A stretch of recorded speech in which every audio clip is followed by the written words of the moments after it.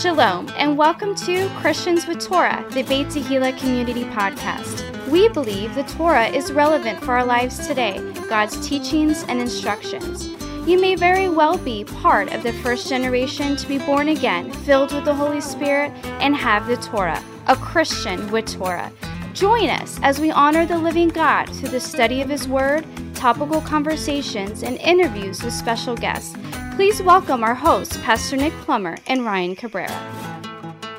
Shalom, everybody, and welcome to Christians with Torah, the Beit Tehillah Community Podcast. I'm your co-host, Ryan Cabrera, and I'm here in Studio B with Pastor Nick Plummer. Hey, Pastor Nick. Great to be here. Oh, boy, is it. We're a little late.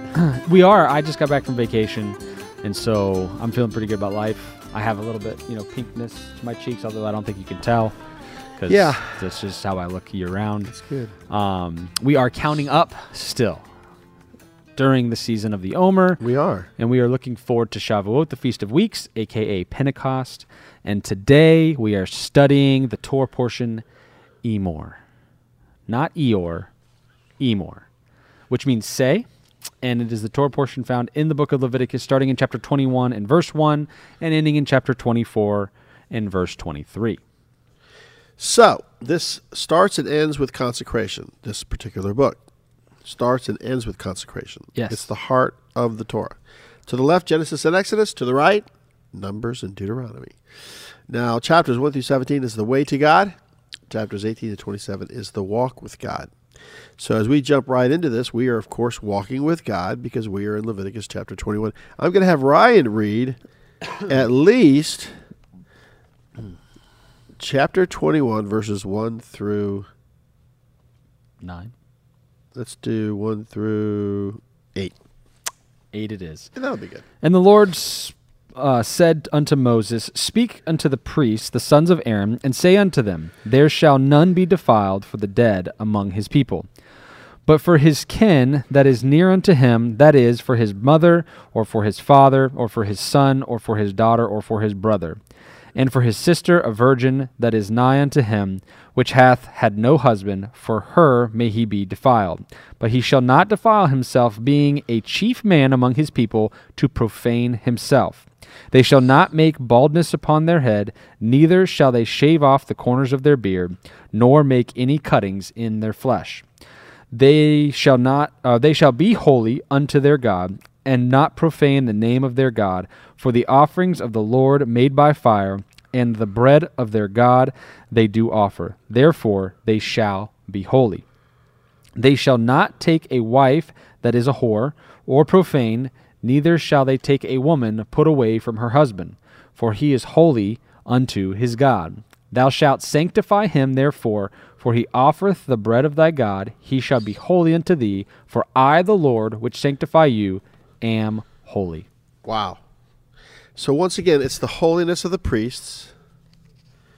Did the Lord tell Moses that the house of Levi must not be defiled for the dead among his people? Yes, that is correct. So that's the house of Levi. So that's the high priest. This is the in priest. his line. Yes. Well, it says the priest, right? The Cohens. Yes, the Kohanim. Yep. Okay. A Levite could defile himself for his immediate family, mother, father, his son, daughter, or brother. A Levite cannot make baldness or shave off the corner of his beard. Now notice, these are all the things that were done in the culture after there was a death. Right. In regards to the dead. Right. So he's like, this is what they do. I don't want you doing this. Right. Now, this is where you get the little peyotes, curly cues. And so I among the noticed that Jewish this is people. more about the Kohanim, more the priests, than it is actually about the people in Israel at large. Right. Absolutely. So once again, this is where today you have the tradition of the Jewish people, the Orthodox Jews, not cutting the sides of their hair. The peyot. The peyot. Yeah. And making it, that's where they get this from. Yeah, and so for those of you that snicker, right, at the peyot Snicker, or snarl, snare. the hats and the curly cues and the kippas and all these Yeah. things and the black suits and all that, I was talking to someone about this one time, and I got a perspective. You know how like sometimes you can hear something and it changes your perspective, and then you see something through a different lens. And, it says here, and we can make every reason why not to keep this command, right? I'm not a priest, I'm not this, I'm not that, right? But what's cool is the Jewish people look for reasons why to keep a command. That's true. And how to take it to the furthest extent they possibly can in order to show God they love him. And I think that is a cool attitude to have towards these things. And I think some people want to put legalism on it, and there's no doubt that some people do things in legalism. But I look at this thing overall, and I view it through that lens now. Right. And when I see it, I'm thankful that those people love God so much that they do these outward expressions to show that they're part of his family and that they love him and they're part of his kingdom. Yeah, it's like a lot of times when you tell your children to do something, you don't want a discourse or a conversation. Yeah. Or a negotiations. Why or are we whatever it talking is. about this? But I just had a thought, and I was just going to remind you, Ryan, that a lot of the Orthodox Jews are coming from a European Jewry. Oh, yeah. You know? The Ashkenazi So Jews. the Ashkenazi Jews with the hats and the coats and the things like the that. Haredi, Hasidic. Right, but what I want to remind you is that, but there's actually a movement among this third generation. They want to go back to the time of David. Absolutely, yeah. So that's like what we enjoy that conversation. Yeah, we were trying to come up with like a name for them, right? And so we called them what?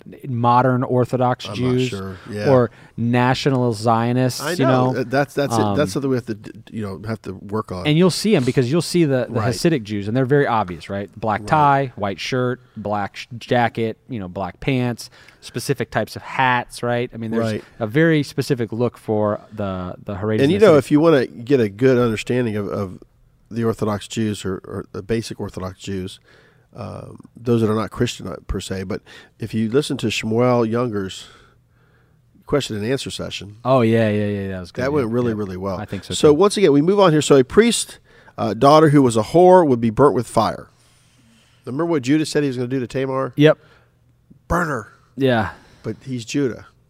What's Tamar? Yeah. Tamar was not an Israelite. No, she was not. She was what is she? She was a Dulamite, or what was she? That's a great question. That's see, you caught me. There's trivia that you caught. I'm usually pretty good, and you caught me on that one.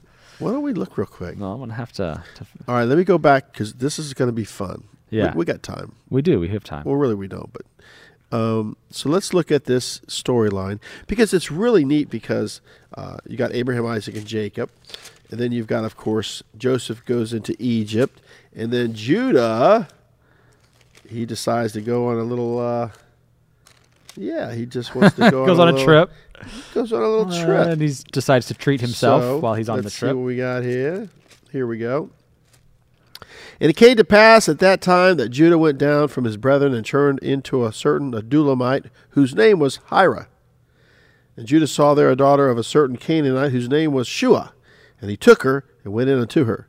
And she conceived and bare a son, and he called his name Ur. And she conceived again and bare a son, and she called his name Onan. And she yet again conceived and bare a son, and called his name Shelah. And he was at Chezib when she bare him. And Judah took a wife for Ur in his firstborn, whose name was Tamar. And that's all it says. So Tamar is just Tamar. So we could conceive that maybe she was a Canaanite because he's in Canaan. Yeah, she wasn't Jewish. Right? He's in Canaan, Right. and he took a wife that was a Canaanite. Right. And this was the wife of his son. And this, of course, this whole conversation started because a priest daughter who was a whore would be burned with fire. And then that's what he decides. And then That's what you he ends call up having to eat crow and say, she is more righteous than I. Oh, absolutely. And that was definitely a bunny trap. I noticed he didn't jump into the fire when he said Which is interesting, though. The high priest could not defile himself with the dead body of his mother or father. The high priest was required to marry a virgin. So these are all these principles. that. Right. Now, I want to just share this with everybody. We think, wow, this is so strict. Or, gosh, this is tough. Yeah. Who could qualify? We're going to talk about this, right? Because here's the thing. Not many. Not today, at least. No. I'd be the janitor. Could a priest... Actually, there'd be a whole group of people like protesting to change yeah, these rules. but could a priest with a blemish offer the offering of the Lord made by fire? No. Now, hear me out on this. Yeah. If all these requirements are there, what God is showing you is how holy He is. That's right. That you have to give your best, be your best, because you have a free will. But this is like the standard to serve God. Right. And that's just the way it is. Because, if he was kind of lackadaisy or didn't have these rules or standards, you would diminish God. He would be diminished. He wouldn't be as powerful or as spiritual or as holy as you think he really is. I mean, think about it. He knows no sin. I mean, Right. that blows my mind. He doesn't sin. He's true. Right. I mean, that's like, wow. He never makes a bad decision. Ooh. Well, He's always right. you know why, right? You know why he doesn't make bad decisions. Because he's God. Well, because he has all the information. That's true, too. We would make better decisions. From him all things come. Right, Daddy, who made if we God? truly That's knew. my theme. I know. From him all things come. Yeah. I It's don't that know. simple. Who made God? God You know, made himself. How? that's right. I don't know. It's like, when they talk about the Big Bang Theory, at the very end of the presentation, the announcer, the journalist said, "What's the bang?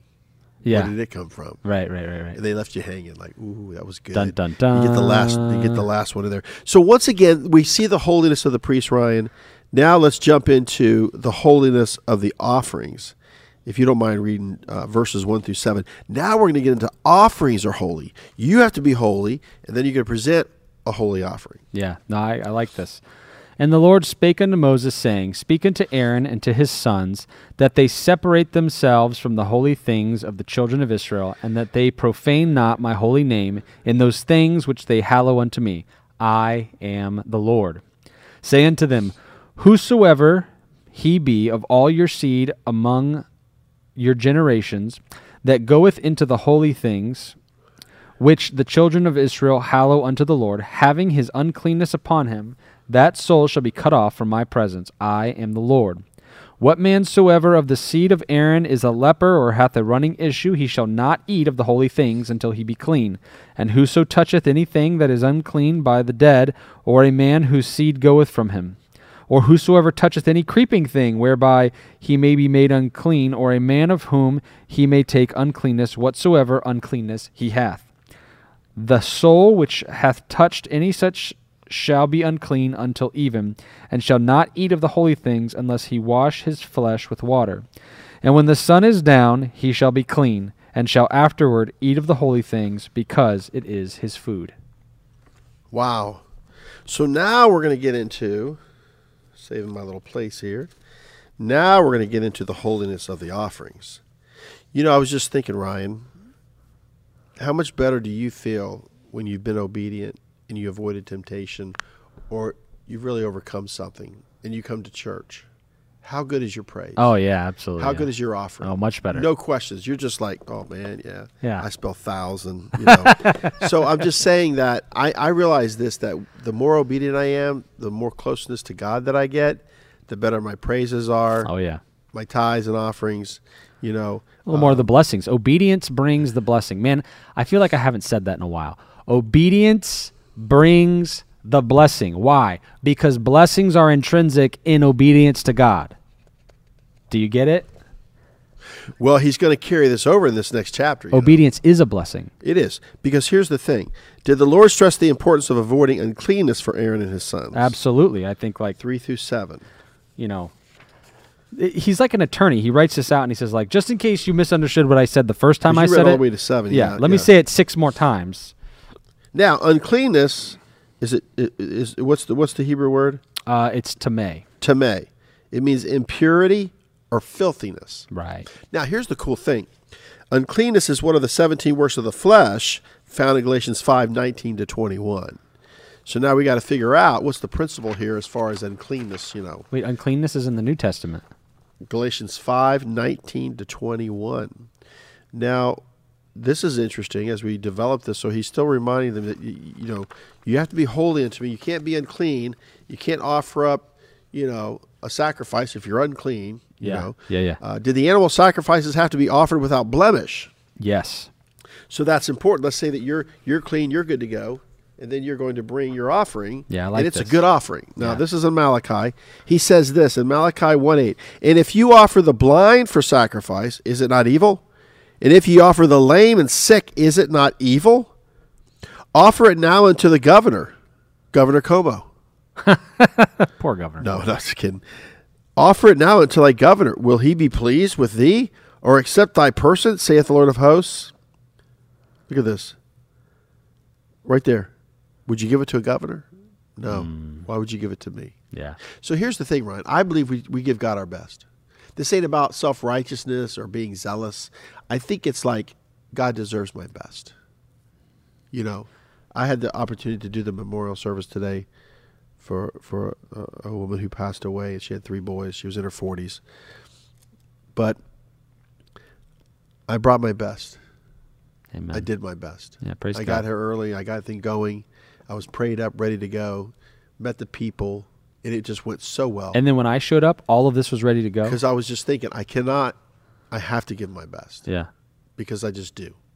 Praise And God. I got to give the, the altar call. I got to give the encouragement to them. That's great. What does God want? He wants you. So I know a lot of people left here thinking about their life. Yeah. And they're going to consider that was encouraging. Yeah. I don't have to be perfect. God just wants me to participate. Yeah. See, I could preach it now because I Yeah, heard it. there you go. God just wants you to participate with him. We have fallen short, but he just wants you to participate. So the thing is, here's the priesthood's good, and the offerings are going to be good. Yes. Guess what? Look, let me tell you what happens. It says it right here. It says in Leviticus 22:29, and when you will offer a sacrifice of thanksgiving unto the Lord, offer it at your own will. That's a thanksgiving offering. Guess what the word means, thanksgiving? I don't know. Todah. Ah, yeah. So what's Todah Rabbah? Yeah. Thank you very much. Thank you very much. Thank you. Although you very much. Thank you very much. So I learned a Hebrew word. Thanksgiving is Todah. Yeah. Thank you. Yeah. And a lot of times I'll do something for my kids where I go, children, what do you say? Thank you, Daddy. Yeah. Because I'm trying to teach them. Yes. Say please. And it's funny in some cultures, please actually means could you repeat yourself? I picked up on that up in Ohio with some of my relatives. They would go, please? And I go, please what? I mean, could you repeat that? Oh. The word please. Gotcha. Please? Huh. Yeah, it's funny how different areas I do know. different things. Where that came from, I don't know. So thinking about the Thanksgiving thing, Ryan, that you can share, but enter to his gates with thanksgiving and into his courts with praise. Be thankful unto him and bless his name. That's Psalm 100, verse 4. Now, our weapon of praise and worship is so powerful, but I was just thinking, when we come to church and we're thankful, okay, we enter his gates with thanksgiving. Lord, thank you for another day. Because like I said, I did that memorial. Yeah. Amen. I get another day. That's right. So I'm thankful to do the podcast. Don't put off, tomorrow what you can do today, but I enter his gates with thanksgiving, and then I can praise him. Lord, thank you for this. Thank you for that. You're awesome. You're the man. You are the Son of Man. Oh, yeah. So, I think I love that more than anything when it comes to the church, because a lot of times you can come in here and be critical or negative. Then your praise isn't good. And see, these are all principles that people say, well, this is not applicable today. There's no more sacrifice. There's no more. No, but God wants you to be your best. Give your best. Because we're living in a time where there's a lot of self-centeredness and selfishness. But just like, have you ever done something for somebody and they say something like, why did you do that for me? And you say, yeah, because I can and I want to. I've learned that even the amount of money that I would give somebody or a check, they'd say, how'd you know it was this much? Why'd you give me this much? Because that's what God told me to give you. And then they'll say something, that's exactly what I needed. Oh, wow. Yeah. That's fantastic. So I'm just saying that it's kind of a cliche, though, this is, but it really is true that if you come in here with Thanksgiving, you will praise him. Listen, just because it's a cliche doesn't mean it's not true. It's just like stereotypes exist for a reason. Right. There's a reason why Love certain is a verb. things. Yeah. Love is a verb. But I mean, Thanksgiving is one of those things where I believe it is a key to happiness. I think it's a key to success. Christian and I have been reading Luke every night before bed as part of our Omer season thing. We're getting through. Yeshua the man. Yeah, we'll be done with the Gospels on Shavuot. So we'll finish the last chapter of John. You're supposed to read the book of Ruth on Shavuot. Well, that's when we get to Shavuot. But on Shavuot, we'll finish. It's not a big book either. Because how you do 50 things, whatever. So we'll be done with the book of John by the time we get to the end of Shavuot, or to Shavuot. So anyways, but my point being that, Jesus says a lot of stuff that I think would go against a lot of the popular things that people have to say. And a lot of the parables and a lot of the rebukes that he gives and a lot of the things that he says, I don't think are being preached today. And it's interesting when you see it in his own words and you're like, man, people are preaching the exact opposite of that, right? And so it's a big deal that we read the words of Jesus that we and have what he said. rights and entitlement. Well, that's a whole other story. But yes, that as well. I didn't get my second stimulus package, okay? How do I do that? Yeah, we'll work on that. That's you. for later. That's for later. You're here to help me to get money. You do. Yeah, a I'm good gonna job get your of that. blessings to you. Yeah. Yeah, get it to me. Help me out. I'm gonna get you just what's a few yours. little websites. Yeah. Click here, click there. I just haven't got my tax refund for 2020, Yeah. but they're saying they're 8 weeks behind at least, Yeah. and I haven't hit the 8 weeks yet. Yeah. Until like May 4th. I haven't either. So I haven't hit the 8 week mark. yeah. So I feel better. I'm not no effigies of the President Biden hitting it or anything. But are you thankful for what you have now? Oh yeah. Yeah. Oh yeah. It blows my mind sometimes because Jesus says that the one that has been forgiven much. He's talking about those that have been forgiven a debt. And he says, much, which one of these two, he gives the example, is going to be love more, be happier. That's true. Right? And he's telling this to, I think it's a Pharisee, right? Because they're giving him grief. Why are you hanging out with the sinners and stuff? And so Right. everybody knows the one where he says, well, they need, the sick are in need of a physician, not, the well. But he also goes on and mentions a parable about the debts. And the debts being the one who only owed, call it 100, and the other one who owed 1,000. Oh yeah, that was not a good story. That was terrible for that guy. Well, there's two different ones. There's two different versions of the story. One in Luke and one in Matthew. But the one in Luke talks just about which one is going to be more grateful, and obviously the one that received the more forgiveness or of debt. Like Mike Lindell, the pillow man, the pillow. Yeah. he was a drug addict and All right. And now everybody's just jumping on him because he wants to be an activist and go into that arena. But I mean, he's been forgiven much, and he what am I supposed to say to the guy? Yeah, politics. Pick your battles. Politics is dog eat dog for sure. But in this case, I think that for people who feel like the older brother, right, in the story of the prodigal son, who feel like they've done everything right. Oh yeah, I get in trouble. I never left your house. Right, we could get to a point where we don't realize how much has been given to us, and we're unthankful. Amen. And so then. Amen. You're in this position where you start looking at God like, well, why haven't I gotten this? Why haven't I gotten that? Well, why are they getting this or why are they getting that? Well, you start questioning God's graciousness towards you, and you lack thanksgiving. When you enter the Lord's courts, right, you do it with thanksgiving. Why? Because that is the key to unlocking God's graciousness. If you're not thankful for what God has already given you, what makes you think that you're going to be the type of person God's going to give you? Or how about these people that say, if I just had more money, I would be better off? I've got something for those people. You ready for this? What is it? Money only solves the problems that not having money causes.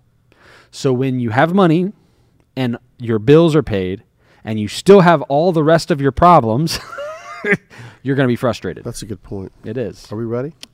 So once again, I would make a statement here. If someone would say to me, would you rather, preach a message or have praise and worship? If you had a choice, I would always choose praise and worship, because that was the first thing that Adam did in the garden, was to praise God with his breath, and then of course you can teach later and you can preach later and all these other things, but I was just really thinking about that, what worship can do for us, what worship can do for me.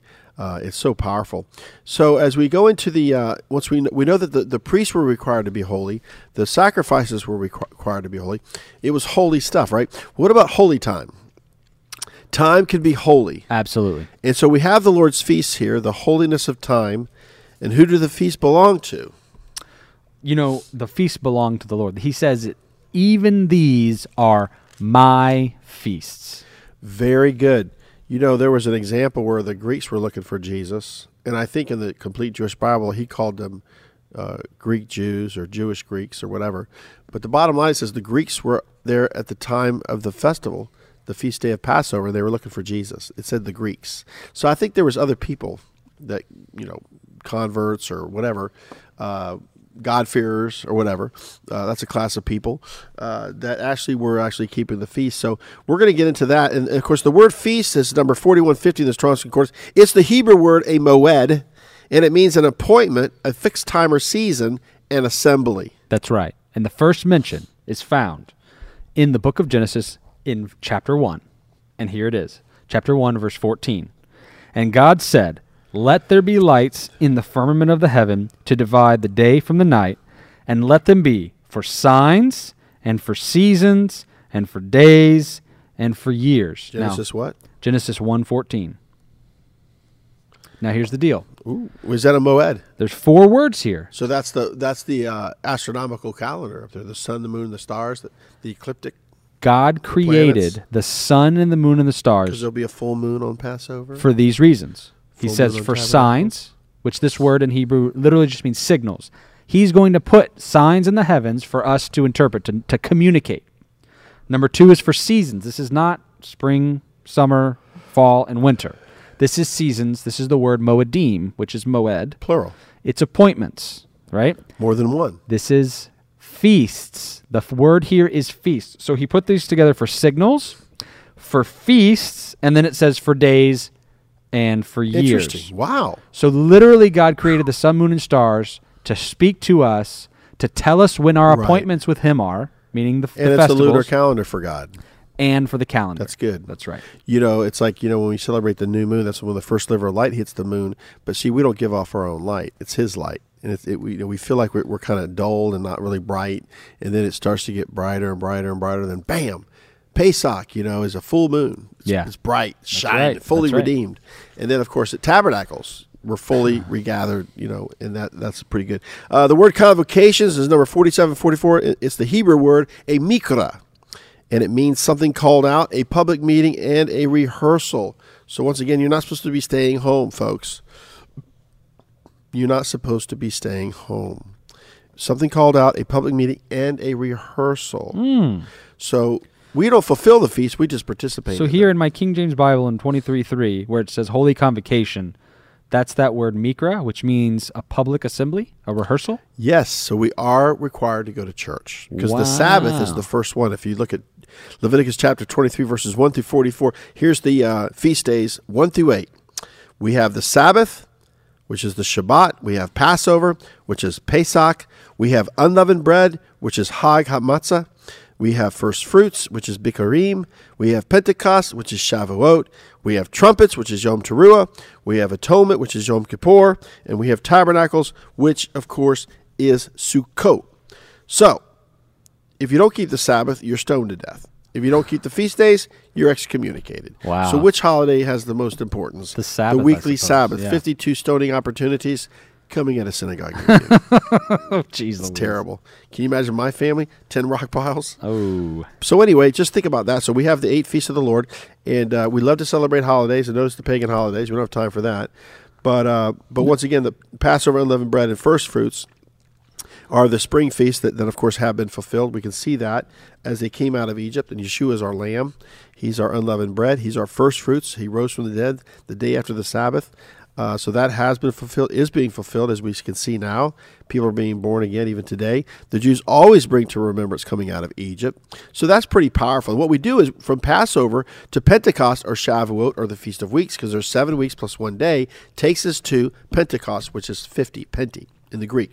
So Passover is connected to Shavuot, which is called the counting of the Omer. And so prophetically, we look at, we are in Pentecost because God is pouring out his Spirit, gathering his children. Now, here's the war. Thank you, Holy Spirit. Just got a download, got a thought. There's a lot of spirits interfering with the Holy Spirit in our lives. So we got to separate the two and say which one is the Spirit of God and which one is a familiar spirit or a foul spirit or whatever it is, a spirit of division. And I would say that, so prophetically, we are in Pentecost. Now, on the Feast of Pentecost, we know we were given the Torah in Exodus 19. In Acts 2, we were given the promise of the Ruach HaKodesh, the Holy Spirit, would convict the world of sin, righteousness, and judgment. Now, just break this down real quick. People want to know, what's the deal with the Holy Spirit? What about the Godhead? What's going on here? If we look at our culture today, Ryan, nobody's talking about sin. They'll say bad behavior. Yeah. They'll be on a talk show, it was my parents. So what happens is, if we look at it, he's going to convict the world of sin. Right? So we have to know what sin is. The second thing is he's going to convict the world of what? Righteousness. Amen. Because if we go there, and this is so important that we preach this, that we show this to everybody. This is one of my favorite sets of verses But here. this is so important, He says right here, it's really simple, to be honest with you. I was just like, this is great. It says right here, nevertheless, I tell you the truth. This is John 16:7. Nevertheless, I tell you the truth. It is expedient for you that I go away, for if I go not away, the Comforter will not come unto you, the Parakletos. That means one called alongside to help. But if I depart, I will send him unto you. And when he has come, he will reprove the world of sin and of righteousness and of judgment. So this is the sign of the Holy Spirit in our life. Number one, of sin because they believe not on me. So what's Jesus doing here? So the Holy Spirit's going to say, Jesus has come because of your sin.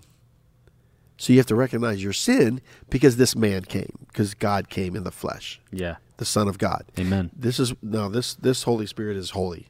And when you start talking about this stuff, you'll see other spirits getting riled up. Now here's the thing. What did he come to save you from? Your sin. That's right. Of righteousness, because I go to my Father and you see me no more.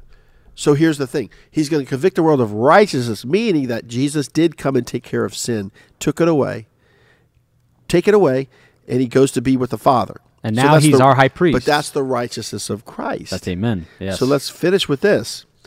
Of judgment, because the prince of this world is judged. So we say, devil, Yeshua has shown me my sins. I've confessed my sins. He died for my sins. He is seated at the right hand of the Father in the righteousness that he gave to us, that he still holds. And he judged you guilty. Amen. He took the keys back from you and gave them back to me. Amen. And I say that right now at this table. That's we the have gospel. authority over demons and devils. So that's where we're at on that. And then, of course, in the fall, we have trumpets, atonement, and tabernacles. The sound of a trumpet and atonement and tabernacles. Now, real quickly here, I'm going to let you share, Ryan, because the feasts are one of my favorite things. Oh, man, we could do I this. love being Israel, being grafted in. I love that whole subject matter. It's incredible. Bringing people along, and I love the feast days. Now, Ryan, this is my Torah portion when I was born. What? When I was born, a wee little lad, this was mine.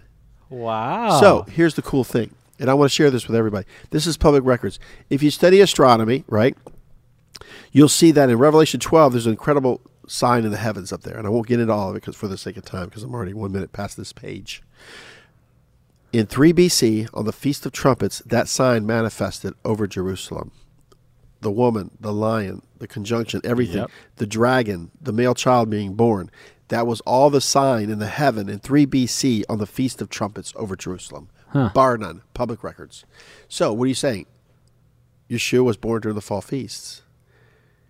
If you could look up astronomical signs, and then it says a male child was born, and that Satan wanted to kill the child, Yes. Hydra was underneath this constellation. You know, I've got that app, astronomy app, that you can go up in the stars and see everything. Mm-hmm. So I want to just close with that. So that's kind of like where we're at on that. So we're connected to right now from Passover to Shavuot, the counting of the Omer. So any thoughts on the feast days for you? Well, first off, I came into Hebrew roots through the feast days, right? I found out That's about right. the pagan roots of the holidays Is that it I was truth? celebrating. Truth or Or is it Tradition by Jim tradition? Staley. Truth or Tradition. Truth or Tradition by Jim Staley. It was a great teaching. Yes. Actually, my first mistake was canceling the cable. And then I'm watching, teachings on YouTube, and that's a rabbit trail in and of itself, which, Yeah. it is what it is, right? But that brought me here, right? Wow. And I say that people wash ashore like beached whales at Beit Tehillah, right? So, like, they've been battered and bruised. They've been on a journey, you know what I mean? And then they're like, yeah. And then we find them on this little island, that they come and they find us. But Yeah, that's true. this concept of the feast days changed my life forever, because I can never look at holidays the same way again. We don't look at holidays the way God intended us to. Right. We don't look at them as appointments with God. Now, there's a lot of debate about calendars and this and that. A little bit. Just a smidgen. Is there a Karaite in the room? Yeah, just a smidgen of Karaite? controversy around the Lunar, calendars. Solar? Anyone? But I'm trying not to get into the details of No, man. the Just thinking about controversy. it makes me sick. Like Yeah. I feel lost. But here's the thing about this, right? I want to give everyone a bit of peace about whether you're doing it right or not. Right. Okay. Because we're 7 hours behind Israel. Well, it says right here. There's Eastern Standard Time. Correct. It says 4 right hours here. on the West Coast. Oh God. I know. I'm going to get this out. I'm just saying. Think about it. When Yeshua comes back, what time is it going to be? Whatever time he wants it to be. That's right. You ever think about that? No. Have you ever thought about the midnight hour? Is Yeah. that Israel time? Yeah. Well, when is Yeshua's birthday? Well, he doesn't really have a birthday because he never was, he's always been. So if he comes at midnight, he's really coming at 3 o'clock for me.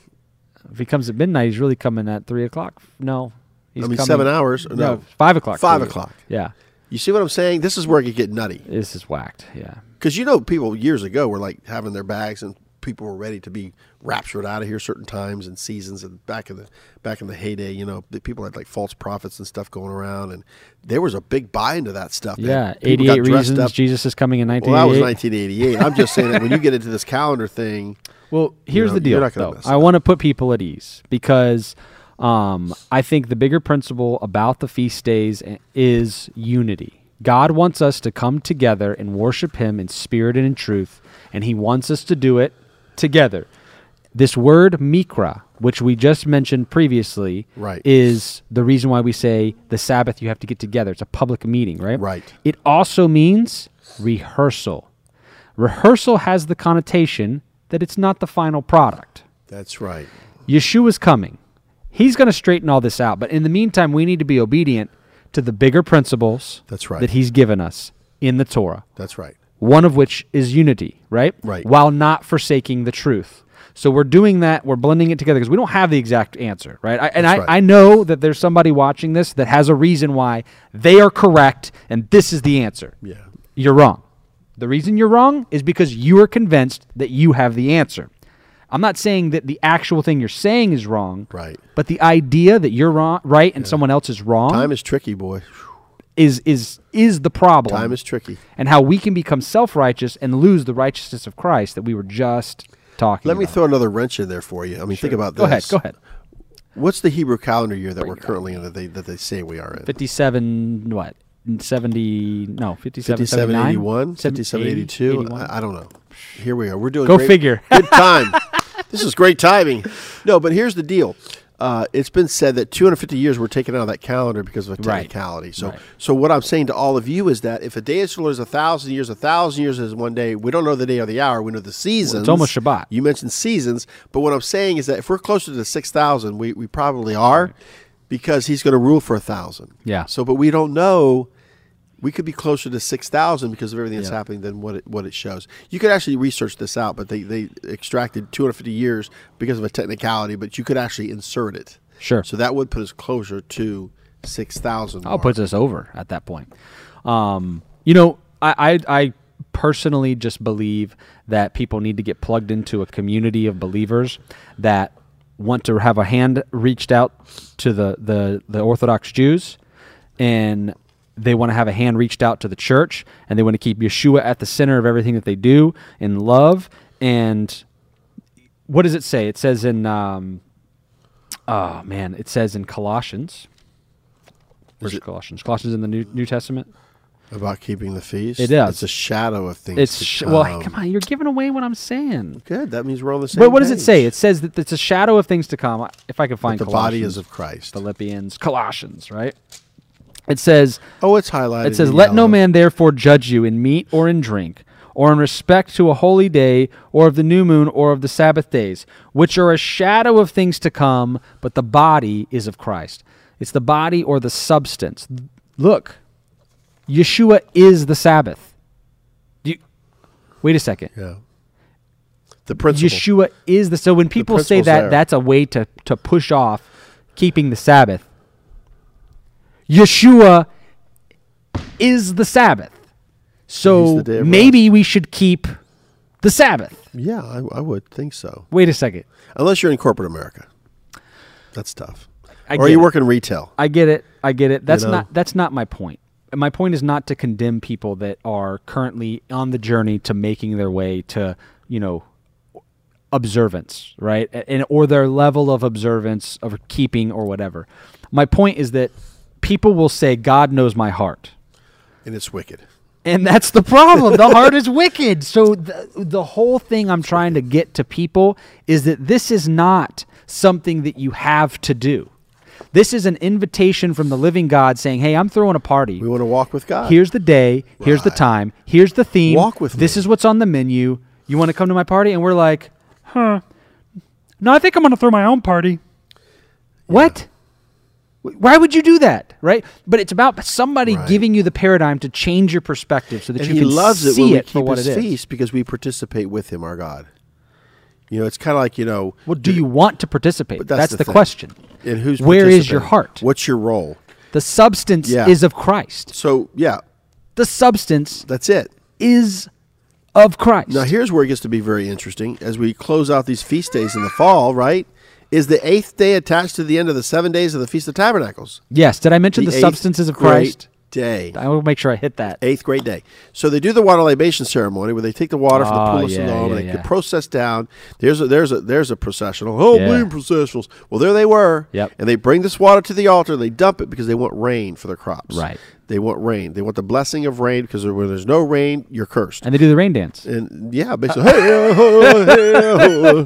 So my thing is though, what does Yeshua do in their water libation ceremony? That's not even in the Torah. It's not even in the Bible. Yeah. He followed along with the custom and tradition. Says, "If anyone is thirsty, let him come to me and drink." Yes. He was referencing that because of Yes. that custom and because tradition, he says he was there at which that is time. which is seeing Yeshua in it all. You know, just like when the Jewish people. They take the bread, right? The unleavened bread. They have so much time to make it. They got to be hurry. They got to Yeah. hurry up. And what do? They score it. 18 minutes. Oh, yeah. Where'd that come from? You know, the marks of Yeshua. Yeah. So they're scoring it, having unleavened bread, the afikomen, the hidden one. It's all right there. Right. It's a picture of Yeshua, but their eyes have been blinded, You know, which is fine. I saw a video of good Jewish friends of ours, and they had like a whole little like train, little assembly set up. Yeah, you don't. where like you can't be they're daydreaming like, on the that bowl one. is clean, right? Everybody Yeah. sees the bowl is You clean, can't right? They're be videotaping daydreaming. it. You can't be daydreaming. All right, the minute the water hits the flour, Yeah. 18 minutes are on. They just it. go for it, man. That's it. And it's got to be done. It's got to be think- cooked. I like that. That's exciting. It was so I cool. love pressure. I just thought it was cool. I mean, you know what? You're doing it for God. It's just like, look, I'm this is telling fun you. stuff we can do because other people see that as legalism. I see it as like, wow. It's pretty cool. That's cool. So the 8th day is considered a solemn assembly, and no work is to be done on this day. You know, this is where you get Simchat Torah, the joy of Torah. Yep. And this is where after this you repeat the Torah cycle. You go The back to 8th Genesis. great day. That was even on here. How did I know that? Oh, after 21 years. Who could figure that one out? Who did Moses declare the feast of the Lord to? The children of Israel. The United Methodists. No? The B'nai Israel. What about the non-denominationals? Did he declare it to them? No, because Israel's in there. Was it the Pentecostals? The children of Israel. Now, once again, the three national feast days are Passover, Pentecost, and Tabernacles. I can't get into all that, but it's found in Exodus 23, verses 15 through 17, Deuteronomy 16, verses 16 through 17. And for those of you that are listening to this is my teaching Yeah. for Saturday, the three national feast days and how it's relevant for today. That's right. So bring your little... Bring your feast stuff. Now, if Yeshua fulfilled the spring feasts, Passover, unleavened bread, first fruits, would he fulfill the fall feasts, trumpets, atonement, and tabernacles in the future? Now, you're going to say yes, Ryan, to that. Now, here's the deal. Yes. If we look at the feast days, they were fulfilled on the day. When the children of Israel left Egypt, it was Passover. Then it was unleavened bread. Then it was first fruits. They crossed the Red Sea. It was to the day. Now, as you develop the storyline, we know that Yeshua is our unleavened bread, right? He is what? He is our first fruits. So that has been fulfilled. It is being fulfilled. Now, and when we become born again, that's part of the national feast day of Passover. Now, when we move even further now, as we look at this, like I said, to the day. So if Passover the date of the hour is connected to Shavuot or Pentecost, we know that the Torah was given, Exodus 19, Acts 2. That has been fulfilled. It is being fulfilled. People are getting filled with the Spirit, and they're having Torah on their minds and their hearts. So prophetically, once again, we're in Shavuot, going back to this, 2,000 years towards the last great feast day, which is the Feast of Ingathering. So a trumpet has to be blasted. I found that in Zechariah. Very interesting. We'll get into that later. But the trumpet over us, 10 days of all. There's the righteous, the intermediates, the wicked. There's three classes of people. And then, of course, you have the Day of Atonement, where he separates the sheep from the goat nations, and, of course, the sheep nations. And so that is pretty incredible, Ryan. So we're going to hit this thing right now. Now, we talked about priests are holy. We talked about sacrifices need to be holy. And last but not least, time is holy. But now it's interesting that God's going to shine a light on something. Why don't you discuss Leviticus chapter 24. The menorah and the showbread is Leviticus chapter 24, verses 1 through 9. We don't need to read for the sake of time. I see what you did there. Shine some light. Yeah. I see that. Oh, this was good Monday night. That's all I can say. Oh, yeah. The light and the bread. Yeah. Well, how are you going to eat the bread if you don't have any light? That's what I'm saying. It's candlelit dinner. That's it. You know? So Leviticus chapter 24 in verse 2, it says, "Command the children of Israel that they bring unto thee pure oil, olive, beaten for the light, to cause the lamps to burn continually." So they had a special way to make the oil for the menorah. That's right, in the inner court. There's the no inner windows, so that's the only light that's going to be given. That's it. And everything's plated with gold, so it's pretty bright. How many cakes were put upon the pure table before the Lord? 12. One for each tribe of Israel. One for each tribe. And by the way, the table of showbread is overlaid with gold, but it had, of course, 2 handbreadths of a border. Right. 2 borders around it. Right. So you might get over the first wall, but you don't get over the second Yeah, one. you're It's not like a gonna make precaution like God gives us. like a little moat. I know you're going to go over the side a little bit, so I'm going to make 2, so you can't get off that thing. And, of course, it's you want to share about how it's exchanged. Well, yeah, of course. It was exchanged for fresh loaves every Shabbat, every Sabbath. So what's happened, Ryan, real quickly here, I want to share this with everybody listening.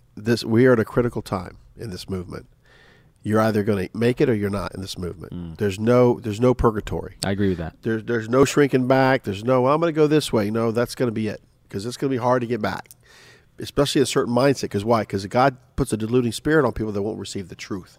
And you'll see that in people. So what I want to do is this, because I shared this on Monday night. Emphatically, I shared this.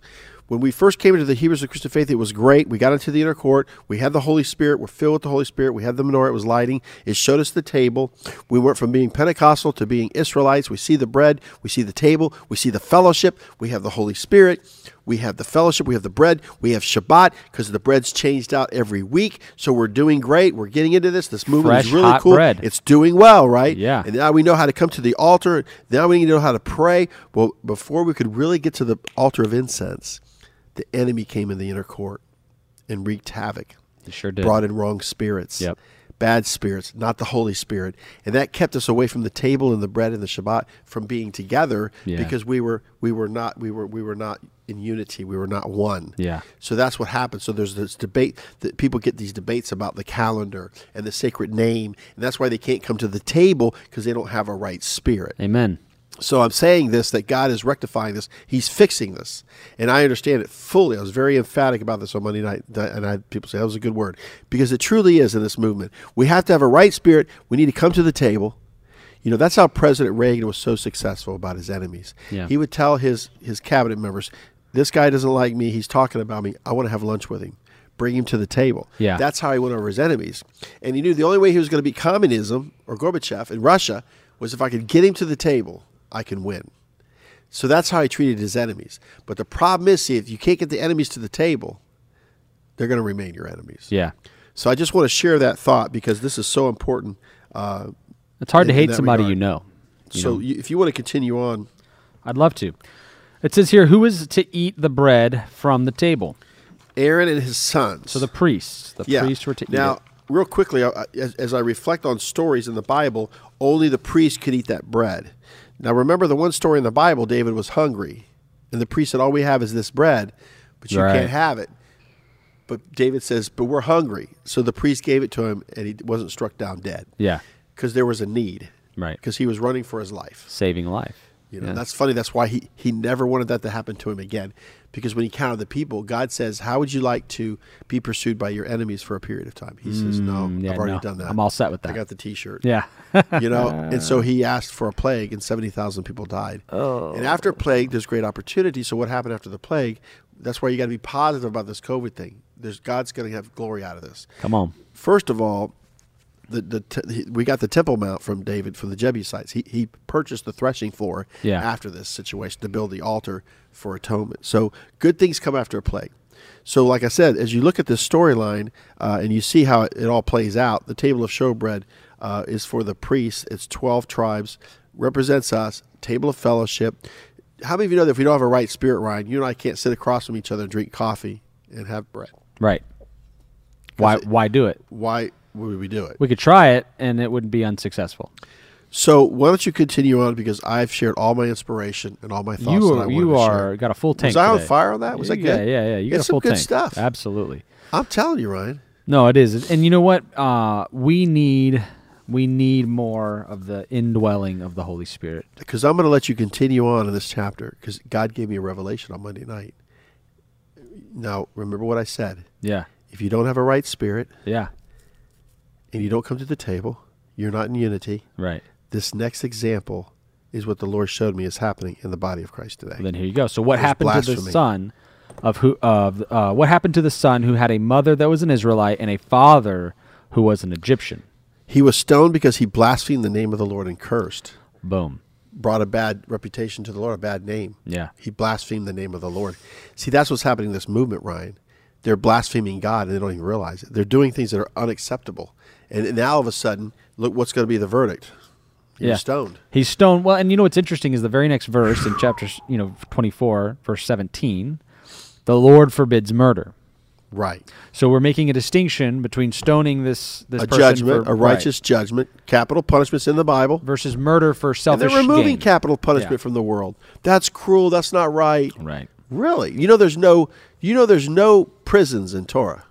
There's no prison system Yeah. laid out. There's just exile. Yeshua would say, well, you didn't come visit me in prison. That's a man-made institution. Yeah. Interesting. That's a good point. I know. Yeah, because the Romans had the prison at that point, right? Oh, Before yeah. I them, mean, it was the Greeks. that's what you had cities of refuge, but not prisons. Huh. Interesting. Think about it. Anyone who kills a beast shall make it good. That was in verse 18. And then verse 20 says this, breach for breach, eye for eye, tooth for tooth, as he hath caused a blemish in a man, so shall it be done to him again. This is that principle of restitution, and also Right. the Making things principle right. of the punishment should match the crime, right? You can't, if somebody just stubbed your toe, you don't cut his hand off. 24:20.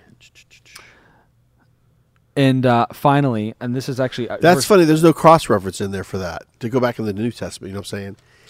Yeah, but It's almost like, kind of give a little more than what you've been given, Like if people take advantage of you, it's okay.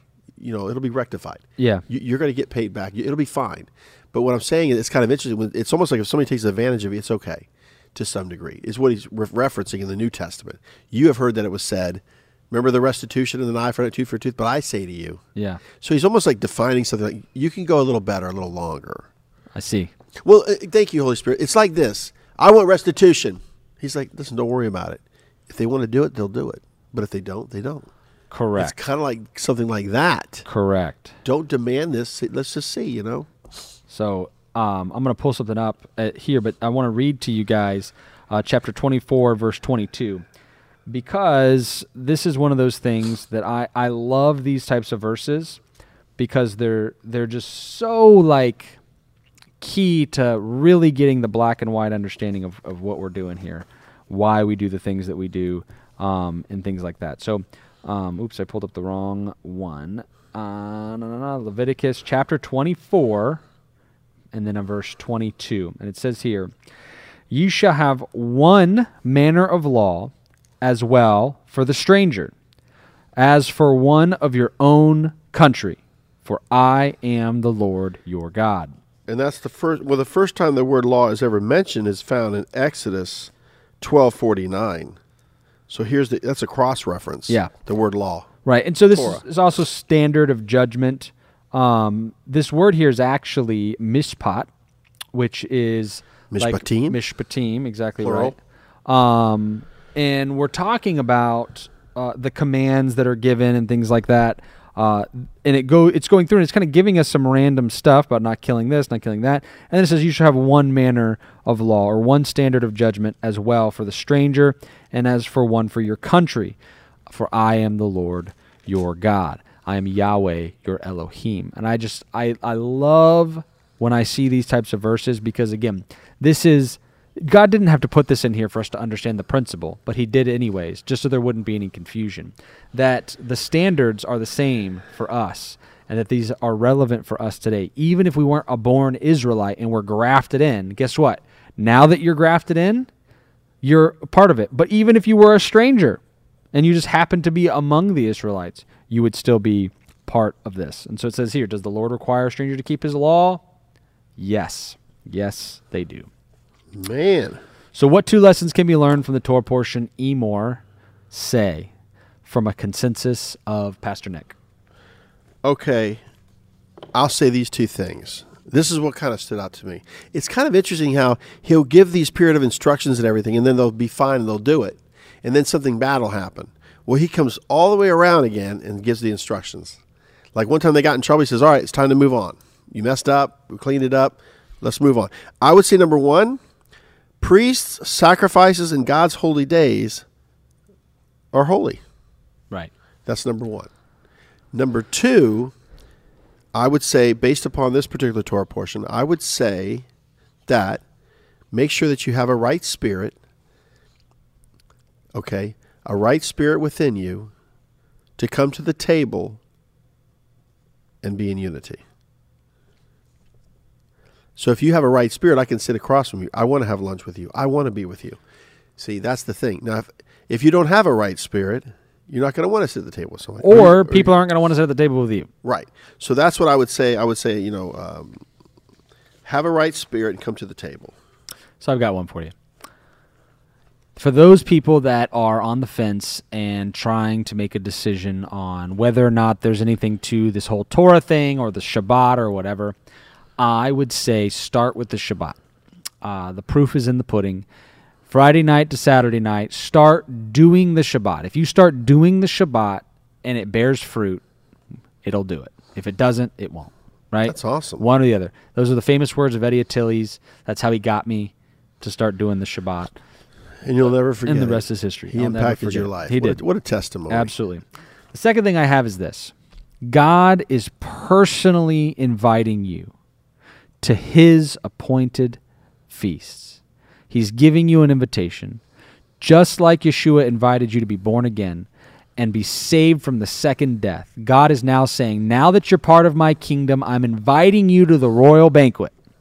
Take the invitation. Participate with me. Take the invitation. Participate with me. For the Lord's sake, take Remember what Yeshua said, I long to celebrate this feast with you. Oh, man, he does. So think about what kind of rehearsal we're having. Because Yeah. we had the second Passover, the calendar day was Monday. Night was the second Passover time. If Gotcha. you want to do the second Passover.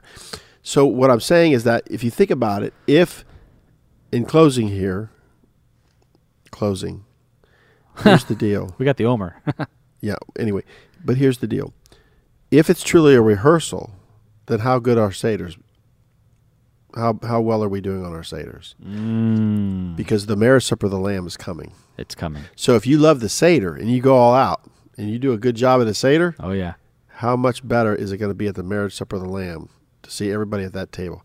Because remember, in closing here, God likes to eat. He does. Amen. All right. So we are in the Omer season. I didn't get into this about how we here at Beit Tehillah calculate the Omer. 7 Sabbaths plus 1 day. Well, May 22nd. Yeah, but There you how we got to this, whatever. We're today in the 26th day. Tonight at sundown. Right. It'll be the 27th day Right. of counting of the Omer. Okay. We're over halfway through now. That's We've right. made it past the middle line. And so here we go. You ready? Baruch Baruch atah atah Adonai Eloheinu melech haolam asher kitchenu b'mitzvotav v'tzivanu al sifarat ha'omer. Blessed are you, O Lord our God, King of the universe, whose commandments add holiness to our lives and gives us the command to count the Omer. Today is 26 days, which is 3 weeks and 5 days of the counting of the Omer. Hallelujah. We don't have our notes in front of us this time. You're better than I am. I never have notes. They say imitation is the highest form of flattery, Come on, so I try to imitate you. Oh, praise God. That's great. So, Father, thank you so much. Thank you for your feast days. Thank you for your Shabbat. Thank you for the menorah. Thank you for the table of showbread, God. Thank you for unity among the brethren, Father. We love you and we thank you in Yeshua's name. Amen. Bless you Hallelujah. guys. Have a great week.